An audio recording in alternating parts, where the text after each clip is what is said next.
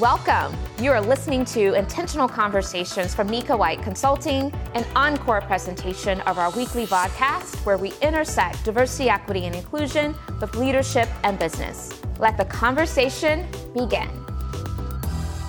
Now, last and not least, my friends, you know that I like to give a formal introduction where I share all the things, all the accolades, all the credentials, all of the experiences, because I want you all to know how wonderful and amazing our guest co-hosts are and insightful they are as they are sharing with us their wisdom. And so I'm going to do the same for my guest co-host today, Anton Gunn. And Anton is a former senior advisor to President Barack Obama and the world's leading authority on socially conscious leadership.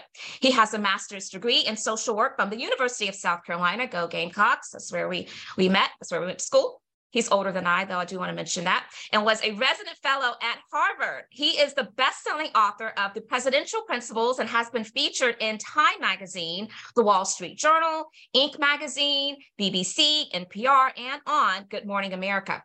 Recently, Anton was named by Fierce Healthcare as one of the most influential minority executives in healthcare.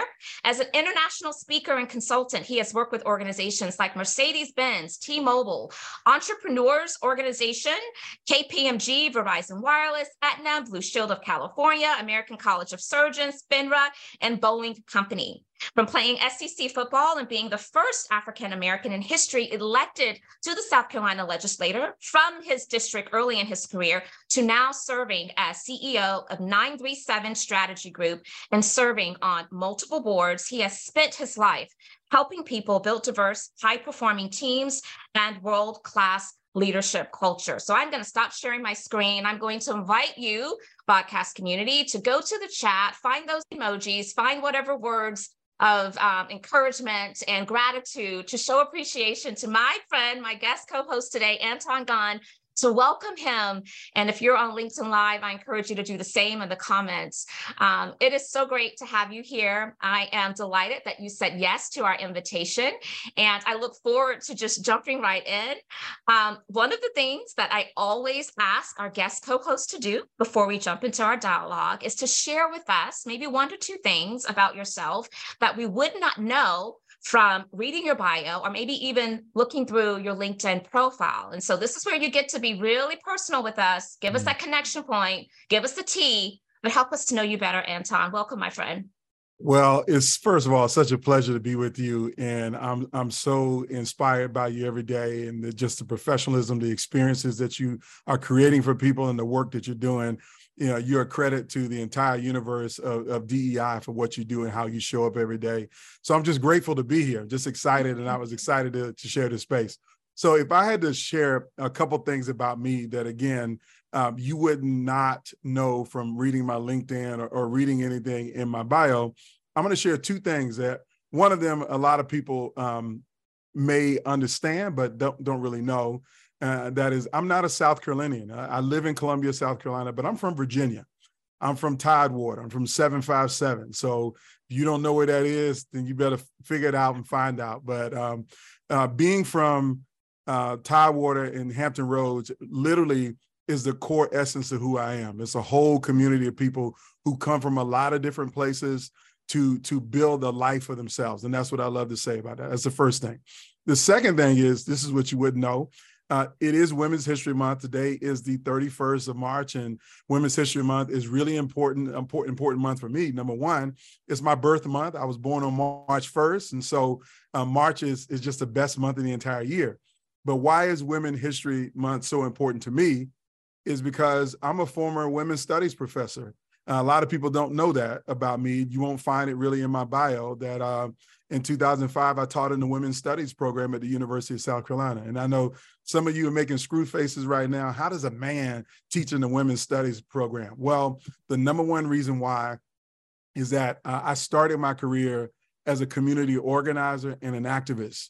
And what I know paramount above almost anything is the role that women played in social change movements throughout American history. So whether it's the civil rights movement, of course, the women's movement, women's suffrage movement, if you think about the founding of our nation and the revolution, I know the role that women played as leaders. And so the course that I taught was community activism from a feminist perspective. That was my course in the fall of 2005. And I really reflected on the women in my life that actually brought me into community organizing and social justice work. The first, I got to give a shout out to Always. I give her credit, because without this woman, you would not have Anton Gunn as an activist and as a leader. Her name is Lenora Bush Reese. Got her an MSW from the University of South Carolina, but she went to Columbia College, which is a great institution for training and developing women in leadership. And without her, I would have had my first job as an organizing activist. So in Women's History Month, I'm glad to be the man who closes out Women's History Month, because I really do believe in the power of women in leadership. And if we had more women in leadership, we would actually have a much better world. And I fundamentally believe that. So let's find all those reactions, y'all, because he's certainly deserving of all the accolades right now for really highlighting the importance of the many, many contributions of women. And so I love that. And I feel that this is a great culmination to the month of March to have you, because yes, while we've had women all month long, specifically Black women, and people know that I really love centering the voices of Black women. I was trying to figure out how was I going to explain closing the month out with a Black man, but you just brought it full circle. So I'm grateful for that. And we're grateful for all of your advocacy of women. And, hey, you are a dad. And so you have a daughter. Yes. And yeah, absolutely. So we can't, divest ourselves from seeing the importance and the value of really amplifying women's rights and all of the wonderful ways that women show up and contribute. So that's awesome. I will say I'm a girl dad wholeheartedly. And I'm married to my wife, Tiffany, I'll be 23 years in May. And she's been an entrepreneur our entire lives together, and selling real estate, building her own businesses, doing her own thing. And so again, I see the leadership in real time in my household. Everything stays together in our lives because of my wife, Tiffany. And the hardest leadership experience I've had is trying to raise a strong young woman who has her own personality, very different from mine, very different from my wife. So it's been a leadership journey for me, just really helping to give her the tools, the techniques, and things that I think that she can show up as who she wants to be in the world, but most importantly, understand that she has every right to lead the same way any man has a right to lead. And so that's the blessing. And then you add my mom in there, retired educator and principal, in Norfolk Public Schools for many, many years, and who talks trash to me every day and makes sure that she lets the world know that she raised 4 boys, and she did it in the most miraculous way possible, and that is keeping us straight and off the deep end of most things. I'm just blessed by it. So I've had an incredible community of women around me. My wife, my mother-in-law, who's the greatest real estate agent in the history of South Carolina. So I can't escape the women in my life and would never try. But I definitely want to give them their flowers and their accolades, because it has actually helped me to be who I am today. Yeah, let's pass the offering plate. I mean, this is like way too good. We love this. Cash out. Cash out. That's amazing. We love it. Yes, I see Lanika, Dr. Lanika placed into the chat. Come through, Miss Gunn. So giving also some credits to your wife, Tiffany. And we have similar stories, and that my husband and I both are entrepreneurs. And so as I hear you talk about your entrepreneur journey, your wife's entrepreneur journey, it takes a special kind of relationship and support for each other when you both are on those entrepreneurial paths. And so I'm sure we can swap stories about that in the future. Yeah. Okay, so you're also getting some love from the mention of Virginia. Well, I will say we do claim you in South Carolina. You know that. We do. Absolutely, we do. Yeah. But okay, you are getting a little bit of love there. That's right. Okay, so I'm sure that everyone is really interested in hearing more about your story. So how was it that you became advisor to President Barack Obama? That's a great place to start. And it really boils down to 2 things: is sheer determination. So when I share this story, most people think that I have some massive political pedigree or that I went to the right institutions and I was well connected. No, again, I grew up in a military family in Virginia, played football in college in South Carolina, and was just a community organizer working on social justice issues in my community. So how does one get on the radar screen of a Barack Obama? Well, literally, I called his office 13 times until somebody called me back. And when they called me back, I sold some wolf tickets. I told him that if he wanted to become president of the United States, that he better hire me, otherwise he was going to lose. And I didn't have any credentials to be able to say that, but I said it anyway. And they believed me. And next thing I know, 2 weeks later, I'm meeting with Barack Obama, convincing him that he needs to hire me to help run his presidential campaign in South Carolina. And you can read more details of the story in Time Magazine. There's a Time Magazine article. If you just Google Anton Gunn, Barack Obama, Time Magazine, the story will come up. But that's the story how I got in. And I got in when he was a early presidential candidate. He was 30 points down to Hillary Clinton, and most people couldn't pronounce his name and didn't know what he looked like. And so at that point in time, he was still a malleable candidate. He was a great U.S. senator, but he was a malleable candidate and wanted to learn how to be successful. And I told him, I said, listen, I don't know a lot about politics, but what I do know is I know South Carolina, because for the previous 10 years, I've been to every corner of the state, in every county, meeting with community leaders. And so if you're a candidate who wants to connect with grassroots people, you need me involved. You need to listen to me. And from that day is when I started to shape his whole presidential campaign in South Carolina, primarily. And so we all know that if it wasn't for South Carolina, Barack Obama may have never won the Democratic nomination to be president. So I want to give flowers to everybody who worked on the team in South Carolina: Stacey Brayboy, Jeremy Byrd, Rick Wade, so many people who were in the streets who literally made it happen. And so that's how I got in. Now, it was some years later that I ended up going to work in his administration and using my formal expertise in healthcare to actually help structure the outreach and enrollment on the Affordable Care Act. So I kind of was on the team who led the customer acquisition strategy to help 7 million Americans sign up for something that they desperately wanted, which was healthcare under the Affordable Care Act. And so I spent a lot of times helping them to come up with the right words. And, you know, as an inclusionist, you know, words work and words can hurt. And so I helped them to come up with the words that work to tell people about why they should go to healthcare.gov and get health insurance coverage, and not use the words that hurt the way the Republicans and the political opposition was trying to use words that hurt. So that's the long and short of the story. It just really is hard work.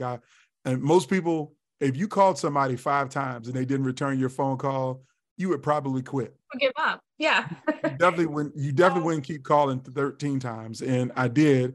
And somebody called me back on time 13, which was how I got the door open.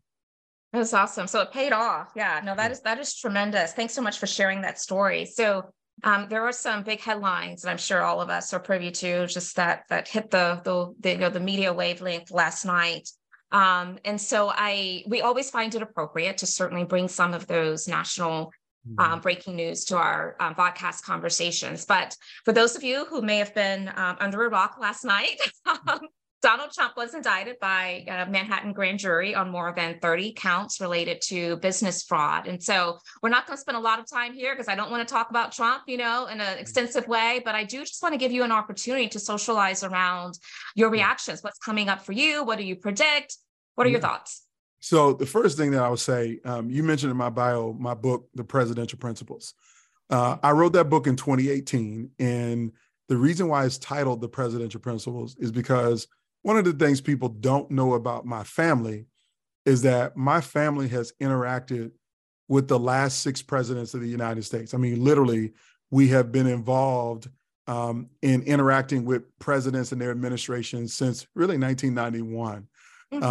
And so I've met President Trump, I've met President Obama, I've met President Clinton. I've been high up in President Bush's administration. Of course, I've met President Biden. So I'm a historian. My bachelor's degree is in history. And so I really do study the history of what makes great leaders great during their times. And where I am today after hearing this news, we've used the word unprecedented more times than I can count since Donald Trump entered the national lexicon of American politics. And a former president being indicted is unprecedented. And what it speaks to me is how far we have departed away from leadership who actually cares. And when I mean cares, they really give a damn. And that's the only way I can think of the words, is that we've fallen to a place where people are getting elected because they don't care about anything or anybody or how it makes people feel, that they don't have a vision for what a greater America looks like for all of us. And so I weep when I read the headlines about the stuff that's going on, because, for our children, I got an 18-year-old daughter. This is what she's going to remember most about leadership in her early careers. I mean, when I, try to, be more malleable to youthful generations, right? But now my daughter is being raised in an era where her example of our national leader has been an embarrassment, through her high school years. And now we're still trying to come back from that. And who knows where we would go. So for me, I just feel sad about it all, and just wish there was so much other great things we could talk about on TV that our leaders are doing, because there are some great leaders, but they're few and far between, because we are electing so many people who are only running for the sake of power and control, and not to be able to have influence and impact and make a difference for people like us and our children and our children's children. That's where I'll end it with that. No, Anton, you raise a really good point. I don't know if I've ever just sat down and really internalized, because my son and daughter are, they're young adults. And so they also have been a part of this era where they have seen our leadership. And so, yeah, I think that is something for us to be concerned about as parents. And so we have to be diligent and consider, what can we do to balance that? And I know that whether it's been intentional or not, because leadership has always been a part of your foundation, right? Mm-hmm. But the way in which you have been so instrumental in helping to shape what leadership look like, what healthy and effective leadership can look like and should look like, I think has given you a little bit of edge up, because, your kids are seeing that, right? And so even though they may be seeing what's happening on the big stage, they're also seeing what's happening right in their home, right in their communities, because of the leadership work that I know that you're so invested in. Yes. So, yeah. It's, I'll put it to you this way. This might be the most important takeaway to anybody who's listening or watching and joining us today, is that whenever you're in any type of role, you don't have to be a leader by title. You could be a leader by influence. And so what you should understand about that is that everybody that you come in contact with, no matter who they are, they're asking you 3 questions when they come into your purview. Everybody's asking the same 3 questions. And guess what? None of us ever verbalize these 3 questions. They don't, but they're thinking about them, and how you respond to these questions will determine the impact of your leadership. And here are the 3 questions. Question number 1 is, do you care about me? Mm-hmm. Question number 2 is, will you help me to be successful? Mm-hmm. And question number 3 is, can I trust you? Mm. And nobody wants to hear the words, oh, I care about you. Oh, I'm here to help you to be successful. Or you can trust me. We don't want to hear the words. The words are what we put in mission statements. The words are what we put on our websites. The words are what we say in speeches. The question is, what are your actions showing? Because people want to see the answers to those questions in your actions. And so, and when I was in politics, and when I mean in politics, when I ran for public office, and I got elected to the legislature, first African-American in history, first Democrat in 24 years in my district, is that I thought that every voter, Black, white, old, young, Republican, Democrat, it doesn't matter your background, your framework. I know you're asking me those 3 questions. Do I care about you? Will I help you to be successful? And can you trust me? And what I understood intently is that if I never answered the first 2 questions, then the 3rd question is not even an option. You're not going to trust anybody who doesn't care about you. And so the lesson for all of us is, no matter where we show up, when we show up, we need to demonstrate to the people around us in our lives that we actually care about them. Mm-hmm. And that our goal is to help them to be successful.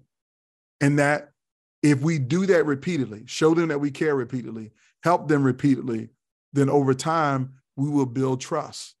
But it only takes one time to show people you don't care about them, or that you're not trying to help them, to break and lose that trust. And that's where I feel like we've not only fallen in politics that, think about it. Think about it. Many of the leaders that you see on TV, if you ask the question, does that person on TV care about me?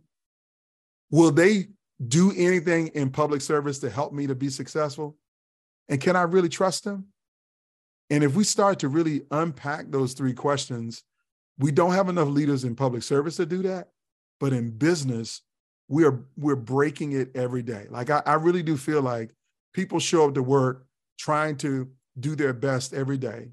And they want to know, does my supervisor care about me? Does the CEO of this company care about me? Does the company actually care about me? And are they going to help me to be successful? Because none of us want to be a failure. Nobody wants to be a failure, right? So I try to boil it down to how I lead, how I serve, how I empower people, and the legacy that I'm building is tied into how I answer those three questions for everybody that I encounter. I love that. And you do talk a lot about legacy. I want to make sure that we can capture this into the chat because it was so good. Do you care about me? Are you willing to help me be successful? And can I trust you? Yeah. That is really strong. And I love what you said about leadership is not just title or positionality. It is about influence. And I echo that too, because it allows all of us to see the responsibility that we should own around helping to influence positivity, right? Because we all can do that. And so I love that you brought that to the conversation. I'm paying attention to the chat. And when we were talking a moment ago about how words matter, Mikkel said indicted, but Trump said he was indicated. Yeah, words matter. And then Alfred says, I'm worried about Trump's call for violence and normalizing it among his followers. Yeah, I have heard sentiments of that being a concern for a lot of people.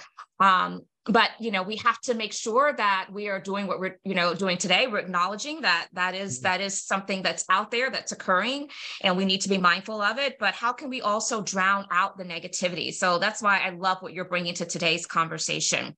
Yeah. So I'm going to talk about you mentioned in your bio, and I actually shared this when I read your bio, that you are the world's leading authority on socially conscious leadership. So how does diversity and inclusion fit into that conversation? What's the intersection there? Oh, totally. So I think the diversity, equity, and inclusion is embedded in being socially conscious. Like, so the concept is this, is that here's how I break it down. If you put 100% of people in a room, people fall into three or four categories. And I'll just give it to you this way. Is what I call the awareness axis and the action axis. And so what do I mean? The longer you're in that room, the more awareness you have about things that are broken or unfair or that something is not right. So if you think about your company, where you work, if you're a brand new employee, you probably have no awareness to the unfairness or injustices that go on. I mean, you just got there. So you're excited about working, you're working with your team. But if you've been there for 30 years, you've seen every wart, every knot, every failure, every bad leader, every mistake in that company. So your awareness grows over time. Yeah. But also what grows over time is your ability to take action on what you see that's broken. And so if you're a new hire, you don't have a whole lot of influence in order to be able to make change in the organization. Very true. I don't care what your role is. If you've been there 30 years, you have the ability to do something about it. You have the ability to influence. And so what are the categories people fall in? Well, here's the bottom line. 50% of people are what I call living in oblivion. They have no awareness to what's broken in an organization, and therefore they don't take any action. They have no ability to take any action because you can't fix what's wrong until you know what's wrong. And then you got 35% of the people who are what I call suffering paralysis by analysis, which is they see things that are wrong or broken, but they still don't take any action because they do these mental gymnastics and say, what can little old me do about the fact that we don't have a lot of women in leadership here? I'm just one person. Or it ain't my job to make sure that more women get in leadership. That's HR's job. They'll defer to somebody else. Or they'll say something, well, I don't have the money, I don't have the resources, they'll say I don't have anything to do anything about it, right? So they see the problem, and they have some ability to take action, but they literally are paralyzed by their analysis. And so you look at that, that's about 85% of people in the organization already. But then you got the 10%. These are the people who have the greatest awareness of what's wrong and the greatest ability to take action, but they literally do nothing because they have a mistaken belief that I benefit from things staying wrong or staying broken. So they not only do nothing, but they collude to make sure things stay the way they are. So from a diversity and equity and inclusion standpoint, if you know that people of color are not being included in leadership opportunities, you know, are you even aware of that? And if you're aware of it, what are you doing about it? And if you're doing nothing about it, are you a part of the 10% who's saying, you know what, well, if I help people of color get into leadership positions, then that means that's going to take an opportunity away from somebody who looks like me or somebody else in leadership. Right. So there's all these mistaken beliefs. And that's the construct that we have ourselves stuck in, is that, you know, either I'm living in oblivion, I'm suffering paralysis by analysis, or I'm objectively objectionable to any kind of change in that organization. Right. And what I spend my time doing is helping leaders to understand when it comes to a wide variety of issues, we all might be in the 50% at one point in time or another. So here's the example. When George Floyd was murdered on May 25th, okay, a lot of people that look like you and I knew for generations that police violence against Black people was a real thing, and it had been happening for a long time. But about half of America, that was the first time that they noticed that there was injustice happening to Black people at the hands of police. I mean, how many people were living in oblivion before George Floyd? Right. Like I saw it with my own eyes with Rodney King in 1991, but some people were living in oblivion. But then other people who might have known that that injustice was real, but guess what? They didn't do anything about it. You know, I don't live in Minnesota, so what can I do about what happened to George Floyd? Or I don't live in Missouri, so I can't do anything about Mike Brown. They don't recognize that all of us have some ability to do something about the problem. And then there were some people who were at the very top who said, you know what? Not only am I not going to do anything about it, but those people deserve what they get because they didn't comply with the police.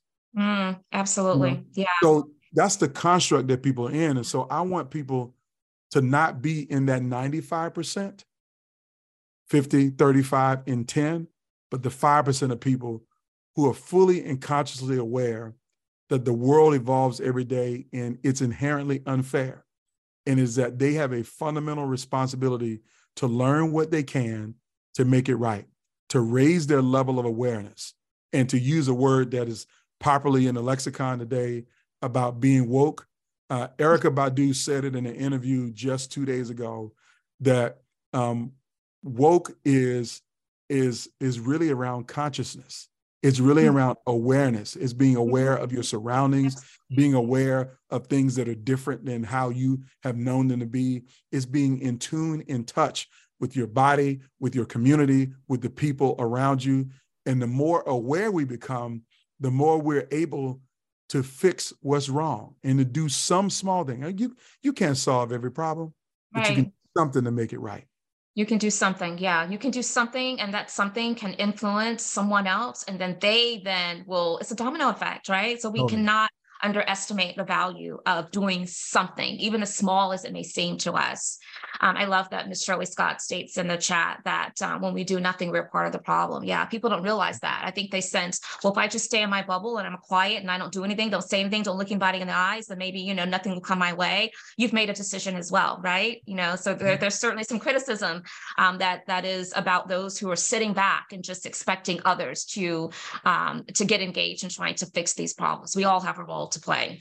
You know, Dr. King, I'll end with this one. Dr. King said in his speech or his letter from a Birmingham jail, the worst is the silence of the good people. Like it's not the racist Bull Connor who's whipping people and sicking dogs on people. That's the problem. It's the silence of the good people is the biggest part of the problem. Yeah. And that takes courage. It takes choosing courage over comfort.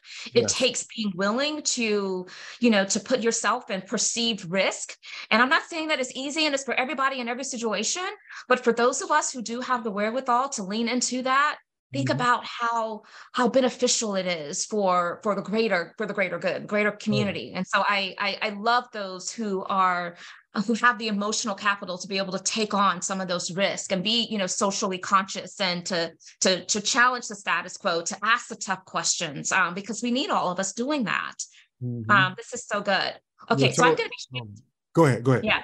I'm going to be shifting in a little bit to take some questions and comments from the audience. I wanted to give you a heads up. The way that you can let me know that you're willing to be part of our conversation is use the raise hand feature if you're part of the Zoom community.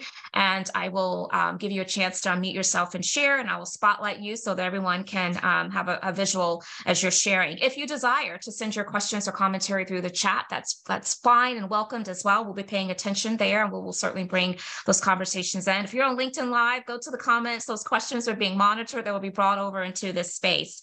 And so I want to ask another question to give people time to think about perhaps what they want to contribute. I want to talk about your book. So you gifted me with a copy of your book, and I'm so grateful. Thank you, friend. I do appreciate that. And it's called Just Lead. And I'm saying your book, I should say your new book, because you have lots of books. Okay. Lots of books. Yes. But Just Lead, tell us about it. What inspired it? Why is this book important specifically now? Yes.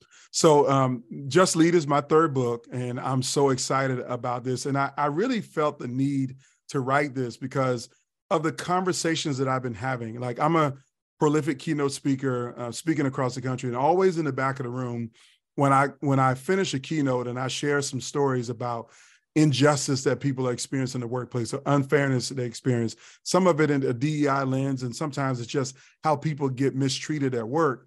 Someone always comes up and says, Anton, I don't know what to do. I'm struggling in my workplace, or I don't have a leader who listens, or I really want to be inclusive. I really want to be that leader who mentors young professionals and mentors women in the workplace, but I don't know what to do. Can you give me some framework of what to do?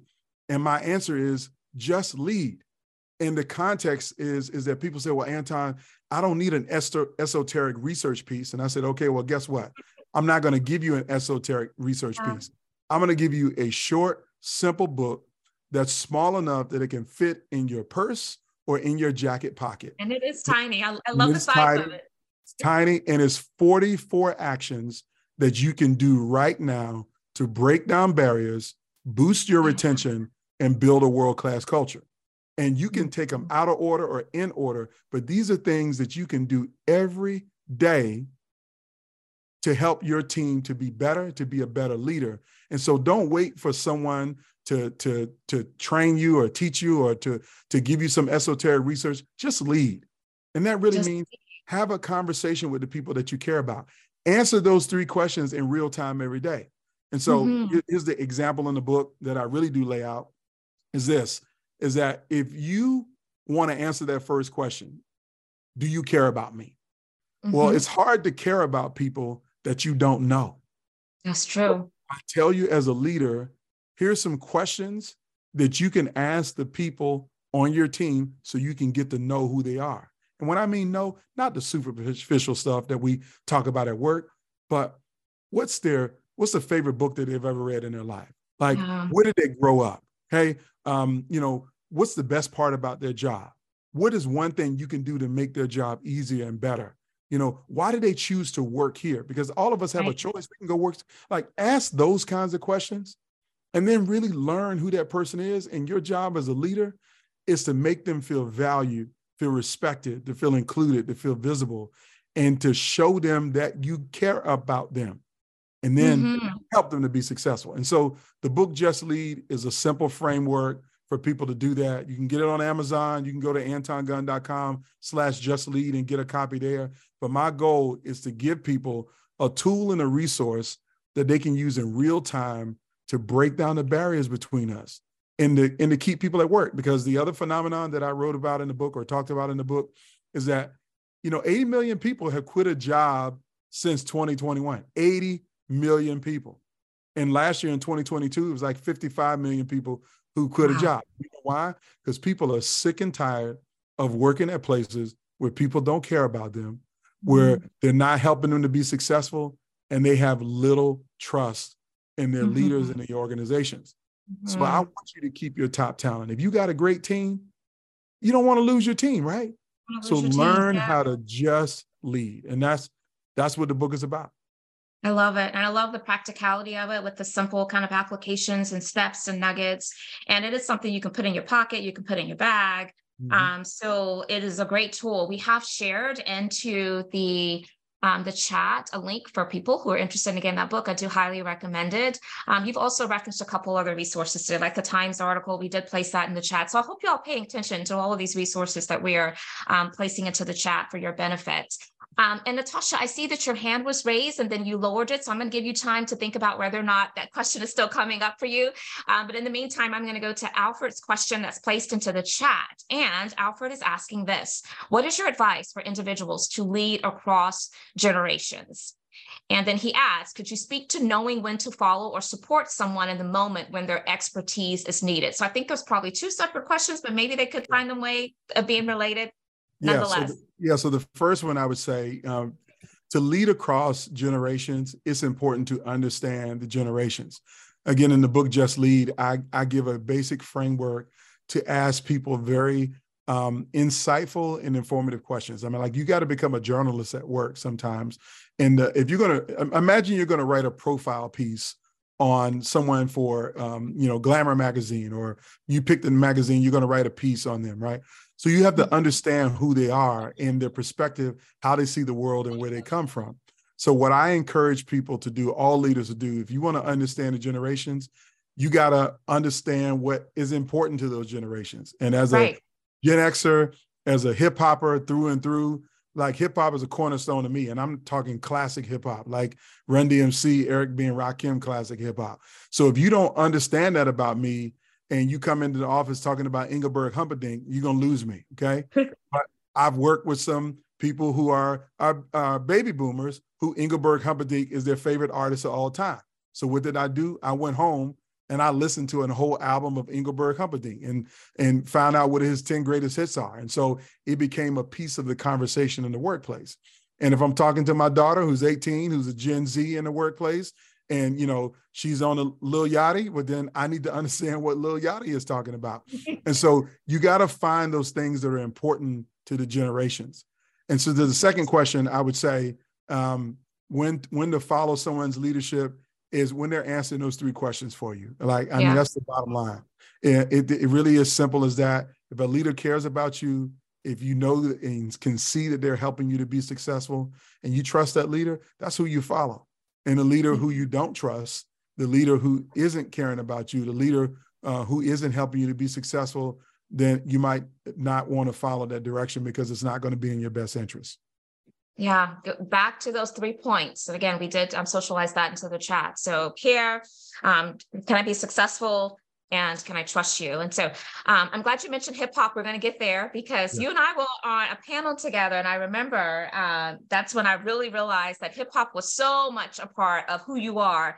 And your coming out music to the stage was hip hop. And anyway, so we're going to come back to that. But Natasha had a question. And so Natasha, I do want to get you into our conversation now. So feel free to unmute yourself and to share. Good morning, and thank you so much again, Dr. Anika for this space. Anton, thank you so much for all of the advice and gems that you have been dropping. I feel ready to lead already, or lead differently. But okay, so my question is this, and it goes to the 50% that you mentioned. I found that in my experience of leading, a lot of people who fall into that category that have been with organizations for years, it's not, I guess, one of the behaviors that is adopted there is we see how others have been treated when they attempt to create that meaningful change or to lead differently, as you have been leading us today. And so as a result of having seen how others have been treated, they decide to take a back seat because they do not want to put that target on their back. And in other instances, it might lead to something that a lot of us, Black people and people of color in the workplace, have experienced, where there is a shadow support, where it's not a public or forward-facing sponsorship, mentorship, but it's more so one of those, let me pull you in the room. And so how do you reconcile that reality in terms of speaking to the person that's just like, is it worth it? Is it worth jeopardizing my coins by standing up for what's right, having seen how others have been treated in the past? Yeah, that's a great question. And I really appreciate you asking it. I'm going to share a little bit. It's not public at all, but I've just come back out of the field. I've been doing a national research study on injustice in the workplace, and literally to that point of the reason why people don't get involved, and that is really the bystander effect, that you might see someone else catching hell at work unfairly and unjustly, and why do people not take action? Why do they sit on the sidelines? And you're speaking right to it. Some people are afraid because I saw what happened to Bob when he spoke up in 1991, or saw what happened to Mary last year. She's not here anymore. Now, what I say to people about that is at some point, you have to take action. If you want things to get better, they will never get better unless you have enough people taking action. And sometimes it becomes a tipping point. Sometimes, like Malcolm Gladwell's book, which is, there might be 9 other people who tried it and it was not successful. And if you sit on the sidelines and don't take action, the 10th person might be the person that becomes the catalyst for change. So I encourage people to understand that there's a time and a place for everything. And this is where I really want people to focus in on analyzing your environment and having some massive situational awareness around what's going on. Because, one of my favorite movies is Lean on Me. And there's a character in the movie, his name is Mr. Darnell. He was a teacher who got really upset at Principal Joe Clark and cursed him out and was like flipping over a desk like he was about to fight him. I'm never telling you to flip over a desk and speak out when you see injustice in that way. But I am telling you to understand how you can raise your voice to those issues. Sometimes it might just be the acknowledgement of what I saw was wrong. Because, there's people who do wrong every day, and they really do believe that they're invisible, that they can do it and nobody actually sees it. And so without bringing it to the attention to say, you know what, that wasn't right, or, that's not ethical, or that's, you got to be able to raise it in the right way. So my best answer to you is to really have full situational awareness. And if you got coins, what's the point of having coins if you never use them, right? And so my context is being judicious with that and finding allies in the workplace who can also help elevate the issue so you're not out there on an island. But I will tell you, as someone who has been courageous in a lot of work environments, I've been on an island a lot.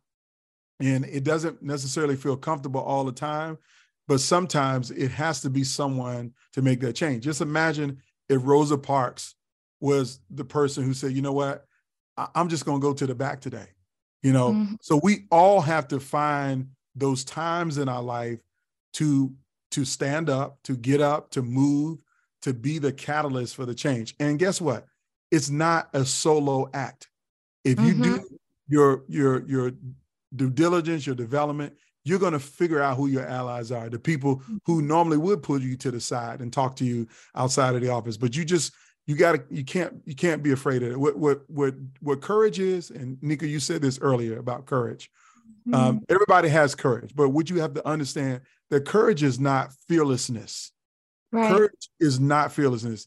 Courage is being afraid, but doing it anyway. Because you can't live with yourself long-term for not doing anything. And I believe that, again, there's something you can do. So it may not be going to the New York Times and talking about how bad your boss is.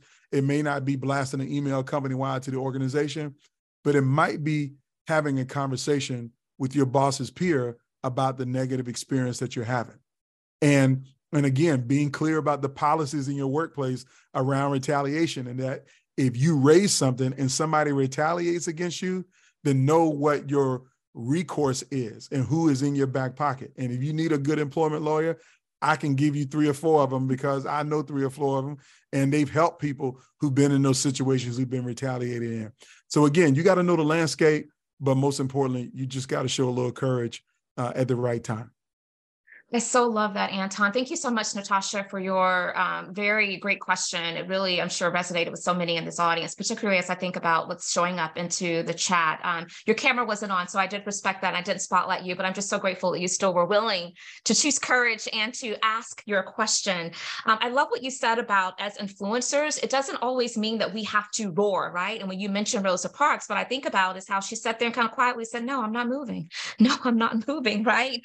And so it still was incredibly impactful. So we do have to realize that activism, it may, to some of us, it has a certain look about it, but that's not the only look. No. Activism can look so many different ways. It could be the quiet voice at the end of the day that's just being expressive about what your experience is, as you brought up. And so I love that that is coming to this conversation.